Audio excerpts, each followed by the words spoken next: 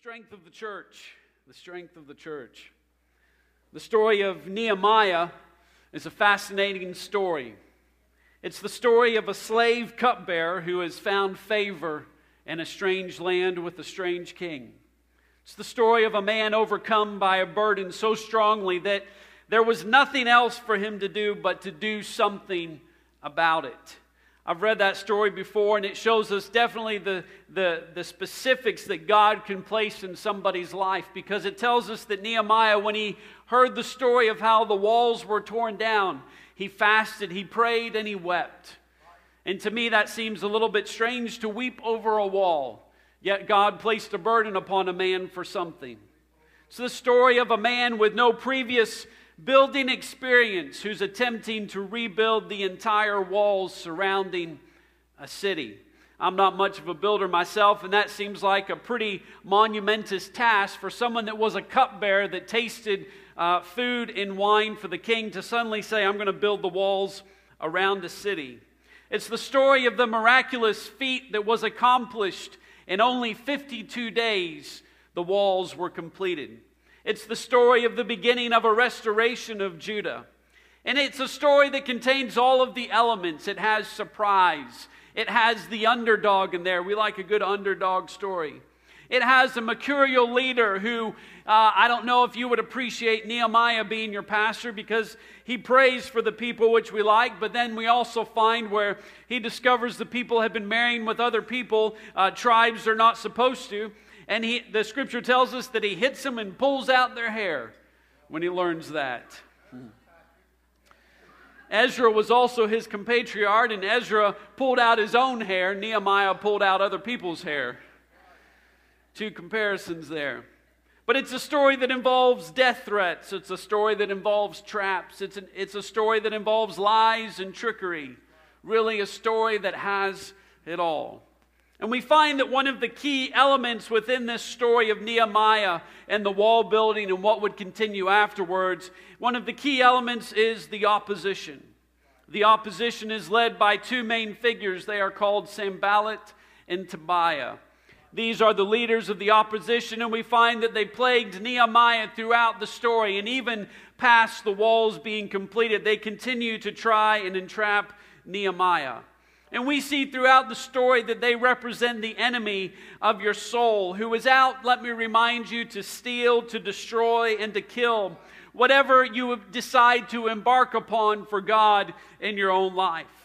We see that Sanballat and Tobiah are introduced into the story when they first hear that a man has returned with a vision to rebuild the walls. In Nehemiah chapter 2 and verse 10, it says, when Sanballat the Horonite and Tobiah the servant, the Ammonite, heard of it, it grieved them exceedingly that there was come a man to seek the welfare of the children of Israel.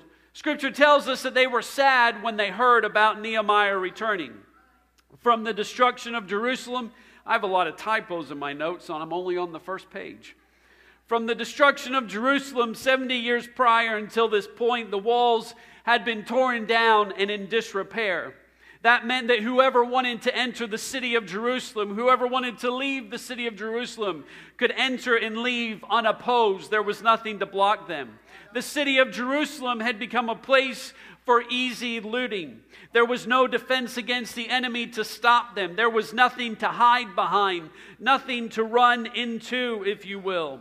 And let me remind you that sin operates the same way within our own lives. You see, before Christ, there was no wall present in our life. There was no barrier that would hinder Satan from entering your life whenever he wanted to. That's why we can have joy, an experience of joy before Christ, but that's why it is fleeting. That's why we can have peace for just a moment, and yet the peace is so easily lost. That's why love becomes a temporary thing that just moves from partner to partner. It's because we catch a glimpse of what could be, but the enemy can run in very easily into our life. It can enter into our life, and it can kill that joy. It can steal the peace. It can destroy the love that might once have been. would have been. But Scripture tells me, though, that this is not a permanent situation that you need to experience in your life. Sin does not need to continue to run rampant throughout your life. Proverbs chapter 18 and verse 10 says, "The name of the Lord is a strong tower. The righteous runneth into it and is safe." Let me tell someone this morning that the name of the Lord is the tower that you can run into from the enemy in your life today. And if you're in any doubt of what the name of the Lord is, that name is Jesus. That name is a wall that can protect me in any situation. You see, when my joy seems like it's about to be stolen, I can call upon the name of Jesus. When peace seems to give way to anxiety and despair and I begin to feel overwhelmed, I can call upon the name of Jesus and I find my strength within Him.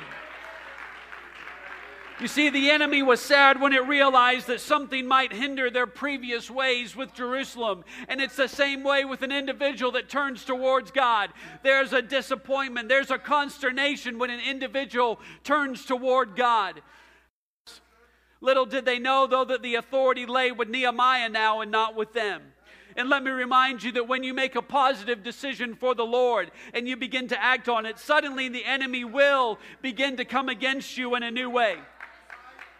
He'll begin to bring against you the enormity of the task. He'll bring that to the forefront of your mind, whether it's decision to serve the Lord. He'll remind you of what you have to give up, of what you need to change, of what you'll have to do different in your life if you're going to continue this walk with God.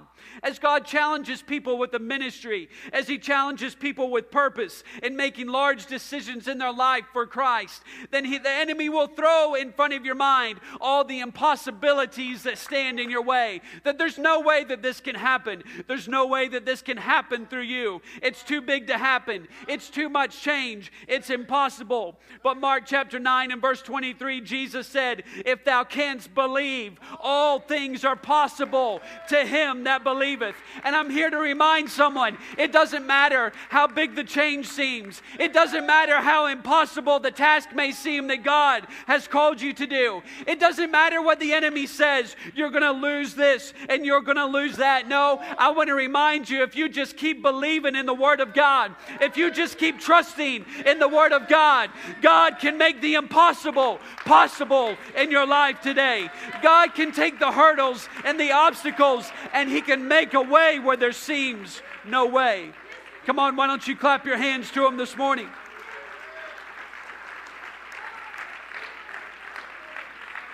I want to encourage somebody this morning that maybe you've decided to turn towards the Lord for the first time in your life. And I want to tell you, the enemy doesn't like that. And he's not going to sit by. And he may begin to mock the decision you've made. He may begin to throw obstacles in your way and begin to point out things that you had never noticed before. But I want to just encourage you this morning that through God, all things are possible. I'm going to keep trusting Him, that He said He would never leave me, that He would never forsake me, that He would be with me to the very end. And so I hold on to those words this morning in spite of everything. In spite of the mocking, Nehemiah and the people continued to build. We know that the wall continued to be built, and of course that infuriated the enemy even more. And we find now that instead of just saying, look at the task, we find that Jerusalem's enemies now begin to make the attack personal. They had mocked before, but they had just mocked the job and the task at hand, the decisions that had been made. Now they begin to attack the people and their abilities. They call them feeble. They call them foolish. They talk about how they will fail, that they can't do it, that this is just a fad in your life that's passing, that this consecration won't last very long. This commitment and this dedication will pass. And let me just say, I'm not talking about saying, yes, I'm going to live for the Lord, although that's part of it. I'm talking about young people who have made consecrations in their life. And you know what? The enemy's telling you, hey, this will pass after a while. This is not something that'll last. I'm talking to adults who have said, Lord, I put this on the altar of sacrifice. Lord, I dedicate this to you. And the enemy's saying, you know what? It's time to pick that back up. That really wasn't that big of a deal. It doesn't really matter to your salvation. There's no way that you can keep this up anyway. I'm here to tell you something this morning. The enemy's right. He's right. You know what? Nehemiah didn't respond to him at all. You know what people tell me when I can't do something? I don't know about you. What does that do inside of you? Oh, yeah? Oh, yeah? It may be a mess, but I'm going to do it. They're telling Nehemiah, man, you're feeble, you're a wreck. You're telling the people you're just going to fail anyway. You can't do it on your own. Remember, these are the people that were left behind, not the book series. But these are the people that the enemy didn't want. These are people that have grown up without walls. These are the elderly. These are the infirm. These are people that don't know Jerusalem in its heyday. And he's saying, you don't even know what you're doing. You don't have a clue what you're doing. You don't have the abilities in yourself. And I understand that I must play a part, that I have a responsibility in this. But on my own, I am feeble. On my own, I am foolish. And on my own, I will fail. When I understand that I cannot save myself, that I can't even keep myself saved, that I can't keep my family the way I need to outside of His help, that's when things really begin to change. You see, maybe it's time, instead of fighting your critics, you agree with them. Well, you're not going to make it. You're right. I won't. 2 Corinthians chapter 12, verses 9 and 10. And he said unto me, my grace is sufficient for thee. For my strength is made perfect in weakness. Most gladly, therefore, I will rather glory in my infirmities, that the power of Christ may rest upon me. Therefore, I take pleasure in my infirmities, in reproaches, in necessities, and persecutions, in distresses for Christ's sake. And here it is, for when I am weak, then am I strong. You see, maybe it's time to tell all those people, hey, this is just a passing thing. Hey, you can't really make it anyway. You know what? You're right. But you know what? His grace is enough for me. In my weaknesses, He will make me strong. You see, I need to acknowledge that I am weak before Him. And when I do that, then all of a sudden His strength, His grace comes sweeping into my life. And they pick me up and they place me where I need to be in my life. You see, maybe I just don't need to, I get so, you know, we're in a society, you know, we got this word haters now. Haters going to hate, right? And I'm not going to listen to them. You know what? I think that might be a problem. Because I tell the haters, yes, I can. Yes, I can do. I got it all together. And that doesn't work in Christianity. I don't have it together. Maybe I should listen to what the haters are saying and take their advice on board. And say, you know what? You're right.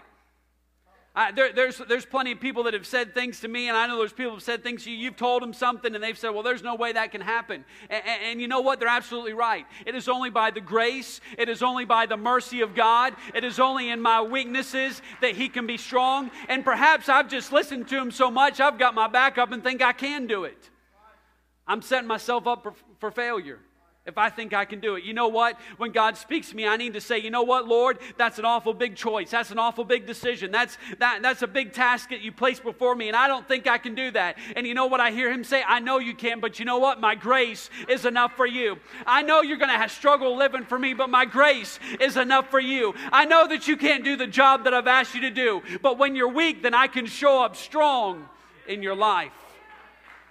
Perhaps the reason we're not where we need to be is because we haven't allowed our weaknesses to be shown to God. The last opposition concerning the wall. Again, there's opposition that continues after the wall, but the last opposition that takes place, it happens just a few verses later. They tell him, man, you're a bunch of failures, you're a bunch of rejects, you're going to mess this up. The despair, the mocking, none of it's worked. The wall continues to be built, which of course makes Sanballat and his cohorts furious. And it makes them mad enough that now they actually are going to go beyond words and they're going to take action. And you've been in that situation before in your life when you've made the enemy mad enough, when you've stuck to the course long enough that something actually begins to happen. It's no longer doubts, it's no longer fears, but things begin to be placed in your way. Nehemiah chapter 4, verses 6 through 8. So we built the wall, and all the wall was joined together unto the half thereof, for the people had a mind to work. But it came to pass that when Sanballat and Tobiah and the Arabians and the Ammonites and the Ashdodites, there's more people getting added here, heard that the walls of Jerusalem were made up and that the breaches began to be stopped, that they were very wroth, and conspired all of them together to come and fight against Jerusalem and to hinder it. You see, when they saw the breaches, the gaps, the old ways of entry were being closed, that I can no longer affect this person this way, that the enemy no longer has entry into your life in that point. That was the time they decided it was time to quit mocking and start fighting. And there comes a point where the enemy decides that enough is enough in your life. And he's going to begin to do something about your commitments. He's going to do something about your dedication as an individual or as a family. In Nehemiah chapter 4, in verse 10, it says, "And Judah said, the strength of the bearers of the burdens is decayed, and there is much rubbish, so that we will not be able to build the wall." In verse 11 says, "And our adversaries said, they shall not know, neither see, till we come in the midst of them, and slay them, and cause the work to cease." You see, Jerusalem's enemies decided that the fight had to be brought to the Jews. They knew that if they got in the middle of them, confusion would set in, that panic would set in, that the work would stop, the focus would change from the wall to fighting. Never forget that Nehemiah's main purpose was to build the wall. He was not called to defeat the enemies of Jerusalem. He was called to build a wall. And let me remind you of your purpose this morning. Your purpose is not to defeat Satan, but to do his will. First of all, the reason is because we've heard it this morning. There's no need for me to try and defeat the enemy. He's already been defeated, and he knows it.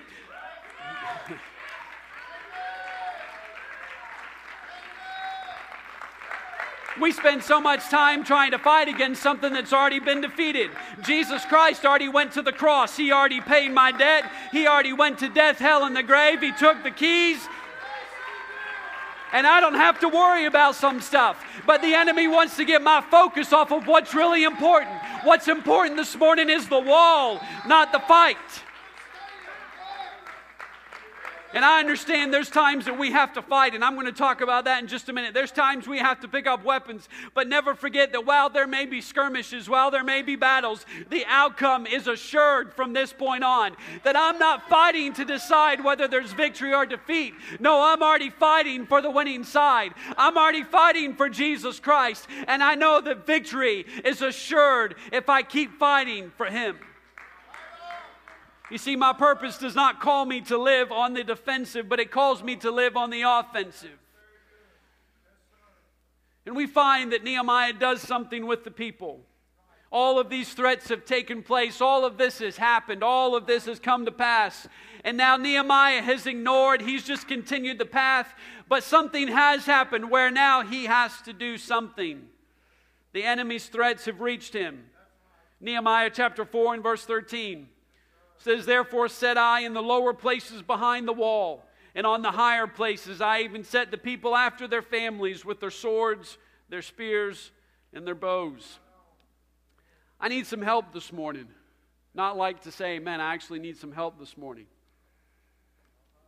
I wonder if there would be 3 families that would come up here. It doesn't matter if you're single. It doesn't matter if you've got kids, if your kids aren't at home. Just 3 families. You don't have to get goofy. You don't have to do anything but stand up here.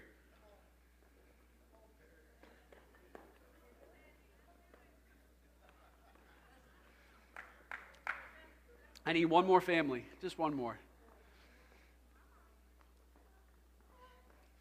I got one more family. You really don't have to do anything goofy.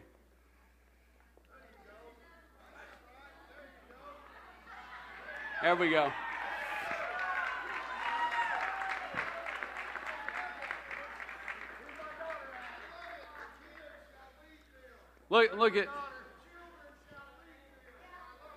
Look at these families.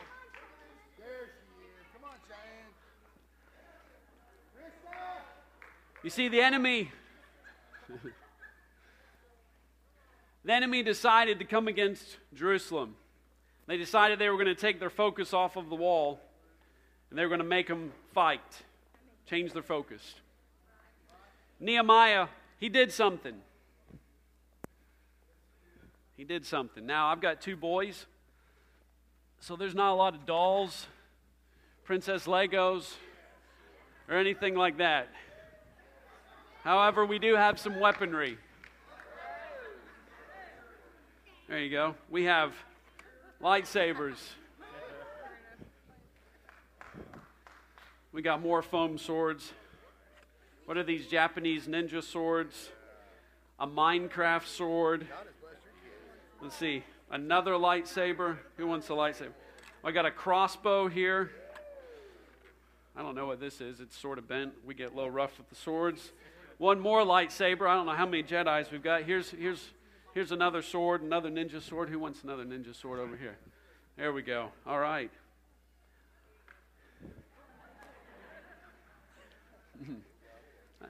I didn't even get into the Nerf gun collection. But you know what he did? He said, I want all the families to come together. Now in chapter 3, he'd been doing something interesting because to build the wall, he had put all the families, he hadn't got like all the men together and then all the ladies, he'd commissioned them by families to build the wall. He said, here's your house and here's what you're responsible for, this piece of wall in front. And when the enemy came in, he did something interesting. He didn't blow the trumpet and say, I need all the men of war. He didn't blow the trumpet and said, I need everyone who's willing to fight. No, he took the families and he placed them in battle positions according to their families. And so as the enemy comes up, now that's probably not what I would do. I would want the strongest men. I would want a commander. I would want someone who knows what's going on. I mean, look at these guys. I mean, are you going to trust them to fight for you? I mean, look at them. They got foam swords, for goodness sake. But just think about that. When the enemy comes up to the walls, they know they've come to fight. Who would you expect to see? I would expect to see the strongest, the best, and the brightest.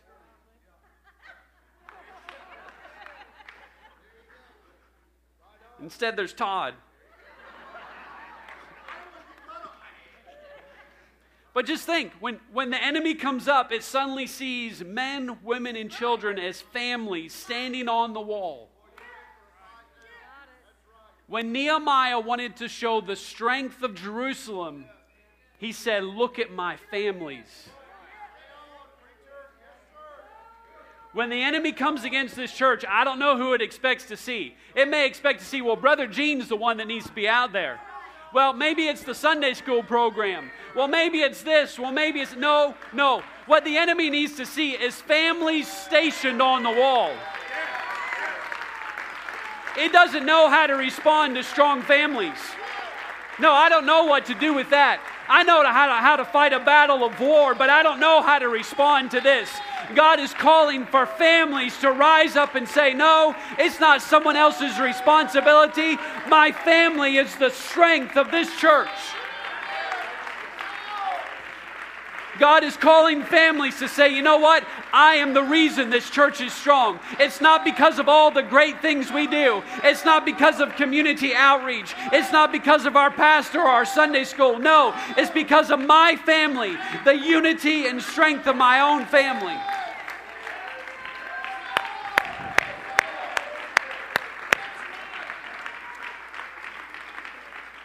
I believe God is challenging us. He's looking for families that are willing to fortify themselves, that are willing to sacrifice themselves, that are willing to take on things that look dead and bring them back to life like the walls were, who are willing to remain faithful and committed to what God has given them to do.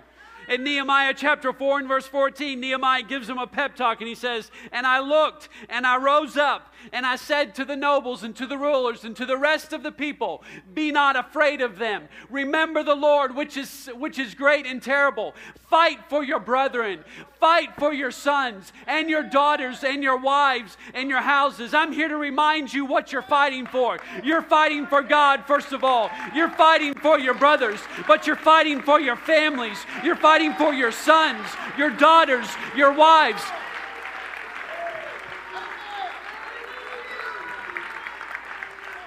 This changes the fight for me. I don't know about you, but this changes how I view the fight. Because while I don't agree with a lot of stuff that's going on nationally and globally, I mean, if I'm honest, there's not a whole lot I can do about it besides pray. There's not a whole lot I can do. And so you know what that does for me? It gives me an excuse. I don't agree with decisions that politicians are making and governments are making, but what am I going to do? Well, you know what he says? You're not fighting for the government. You're not fighting for this thing. Just take your household and say, what can I control right here on my piece of the wall? What is it that I can protect in my own family? What is it that I can protect my own kids from? What is it that I can do on my piece of the wall? You see, the enemy's got our mind on the fight. He's got us looking way out there. But Nehemiah said, I just want you to take this piece of wall. I want you to build this wall. I want you to defend this wall. You don't have to worry about other stuff. Just do your job on this part of the wall. And I'm challenging families today that God has placed within your care. He's placed things within your care. I'm challenging you to build the walls of your family. I'm challenging you to fight for your family. I know there's a lot of stuff going on, and that doesn't mean I'm not going to pray that the Lord will do something, but I'm going to focus myself on what God wants me to do in my family, because the strength of this church is every family. Oh, come on, let's praise Him right now.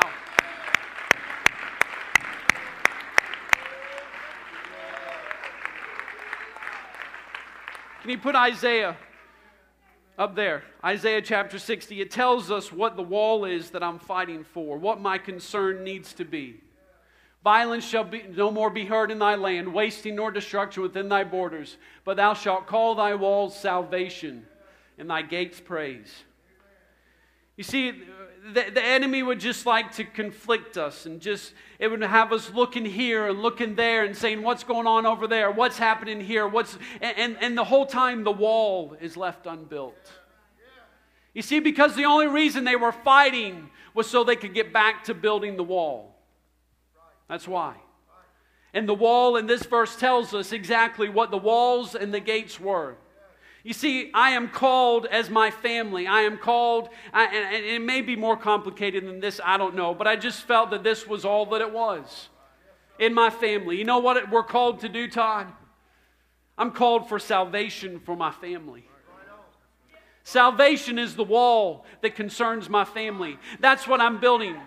What do I need to do for my family to be saved? Does that mean I don't look anywhere else? I know no, that's not what I'm saying. But I've got to make sure that my family is saved. If I've got kids at home, that means every decision I make needs to go through the filter of their salvation. If my kids aren't at home, you know what? I'm going to keep praying with a renewed fervor, because the wall needs to be built in my family.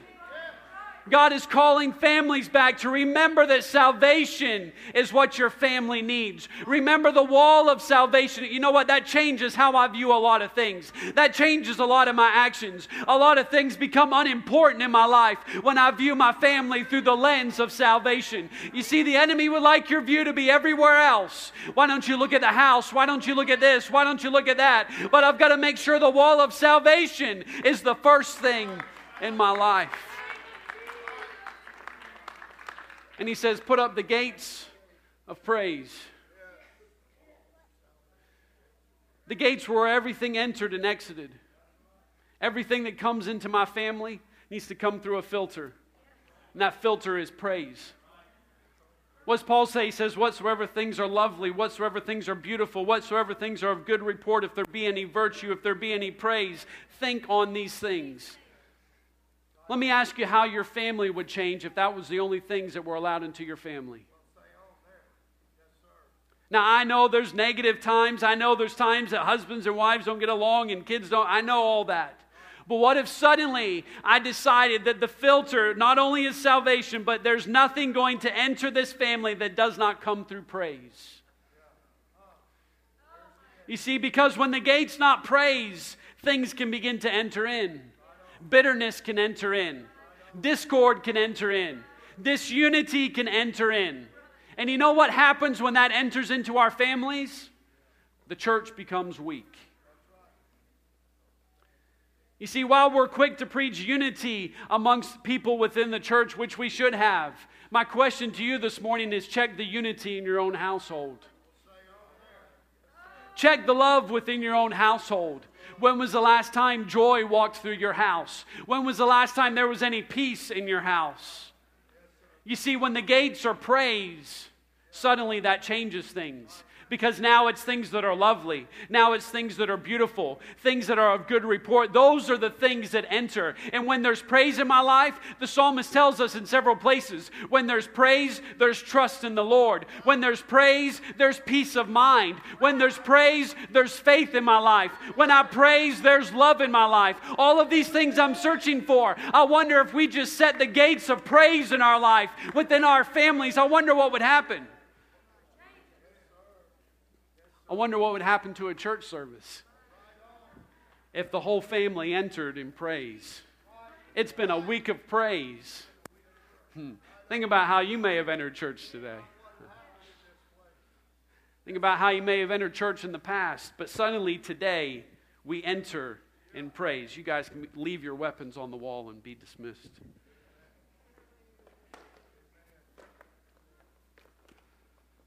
I'm challenged with salvation and praise. That the strength of this church is its families. And my family is commissioned to build a wall of salvation with gates of praise.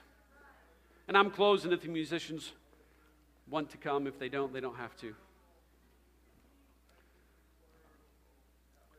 I wanted to close with the families and the strength of the church, but the Lord impressed this upon me to end this way.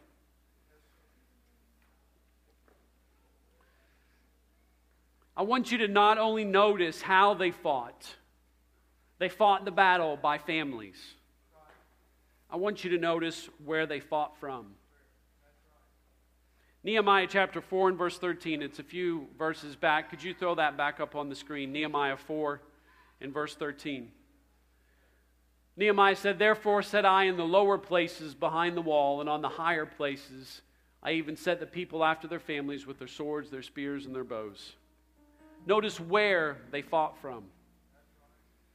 In just a few verses before, in fact, Judah, one of the messengers, had come to Nehemiah right before they're getting ready to fight, and he said, "The strength of the bearers of burdens is decayed, and there is much rubbish." So they're not able to build the wall. And we've got the enemies coming in, and all this stuff's going on, and Judah just comes with a bad message. Now remember, they are rebuilding the walls that have been torn down.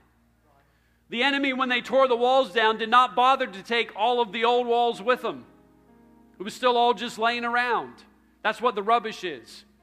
Years of no walls and just stuff blowing in, rubbish laying there, stones laying around. It wasn't just that they had to build the walls. They had to make room for the walls from all the rubbish, all the old stuff, and then build a new wall. And he came to Nehemiah and said, the rubbish, they're worn out from carrying big, huge stones out of the way. They're worn out from this work.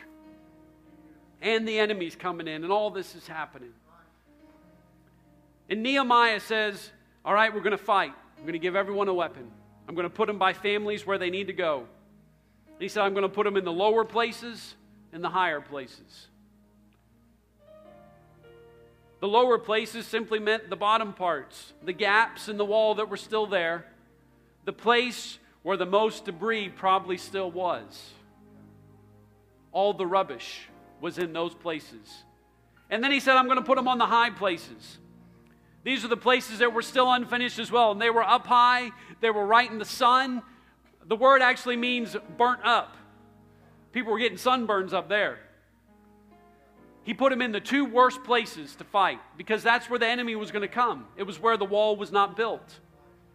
And so the people that are tired, the people that are weary, they've been mocked. They've been told this isn't going to work. This isn't going to happen. And they've made it to this point and they think, okay, now we have to fight as well. And Nehemiah says, go in the worst place to fight. Go where all the mess is. You got to be tripping over rocks and tripping over stuff. And that's where you have to fight. I want you to notice where they fought. You see, the fight doesn't take place in the best or easiest places to defend. The fight usually doesn't happen in the spiritual highs of the moment. You and I know that it's fought in the daily grind of life, the highs and lows of life. The people are tired, there's rubble everywhere. They're in an imperfect situation. They're having to fight and build. They're tired. There's reminders around them from the debris of how much work is still to be done all around them. Every stone that they walked around reminded them, I'm going to have to come back after the fight and move that stone before I can even build. There were broken walls. There was rubbish laying around. There's tiredness. There's frustration. There was fear. And now they have to fight in the worst spots in the city. They were not perfect people. They weren't perfect families. This is how I felt to end this. The only thing Nehemiah reminded them, though, was of what they were fighting for. You see, I'm not here to challenge perfect families. I'm here to challenge the parents that are struggling.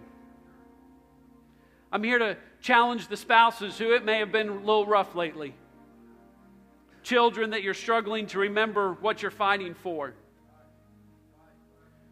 And here's what I felt the Lord wanted me to tell some family today. You may be standing in the midst of the rubbish, decimated all around you, nothing built up, but you can still fight. You see, He didn't send them to the completed part of the wall. He sent them to the low parts and the high parts. While you're trying to figure out how to clean up all the mess, the enemy's just coming right in. I'm here to tell you today, quit worrying about the mess right now and simply stand up and fight. Stand up and fight for salvation. Stand up and fight for praise being put back in your family. I know it looks a mess right now. I know everything is not right. But this is not for perfect families. This is for imperfect people that are in the middle of the grind. They are in the middle of trials and tough times, and things aren't working out just right. But God is telling you, just forget about the mess for a minute and just make a commitment to say, I'm going to fight again. I'm going to stand up. My family's going to fight again.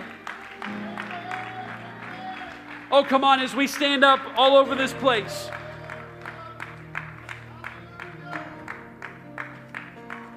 I'm here to challenge you. I'm here to encourage some family that, you know what? It may be a mess. It may be something that people know about. No one may even know what's going on in your family. But you struggle. Because you know what your mind's on? Your mind's on the mess all the time. And when worship happens, you can lift your hands and pray for a while, but you know what comes back to your mind real quick? The mess. And I know that stuff has to be fixed. You know what? They went back and they built the wall after that and they cleared the debris. I understand that. But in this moment, I believe God's telling someone, you know what? Forget the mess. Just stand and fight again. Say, you know what? I'm going to fight for my family. I'm going to fight for my wife. I'm going to fight for my son, for my daughter, for my house. I'm going to fight for these things in my life again. Don't let the enemy into your midst because you'll only cause confusion. Stand up and fight right now. Start fighting today. And say, I know there's a mess that has to be cleaned up. But the first thing I'm going to do is say, not anymore, enemy. You're not coming into my life anymore. I'm stopping you here in this moment today. And I'm going to clean up the mess. And you've mocked me. You've done all kind of things. You've said my family's over. This is done and it's too big a task. No. I'm going to stand and fight again today. I want us to pray right now. Lord Jesus, Lord, that you would have your way right now, that you would speak to somebody's heart right now, God. Lord, you see someone whose life may be a mess. It may not be a mess. There may just be some debris laying around. But Lord, I'm asking you to put something within someone, that you would cause something to stir within someone that says, I'm going to stand and fight today. I'm going to take my eyes off of what the enemy's trying to distract me with, and I'm going to stand for the Lord today. I'm going to put salvation back into my family's life. I'm going to put praise back into my life, into my family's life.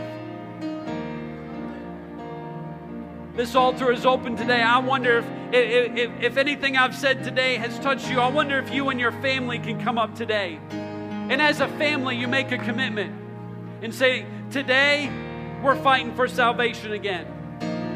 Today, we're fighting to put praise. I know there's a bunch of other stuff we could focus on. I know there's brokenness and hurt this and bitterness here and this there. But today, we're going to join together in unity on these two things. Salvation must take place. Above all else, the song says, I must be saved. My family needs to be saved. And Lord, we're putting praise back in. If I want bitterness out, why don't you start praising? If you need anger out, why don't you start praising?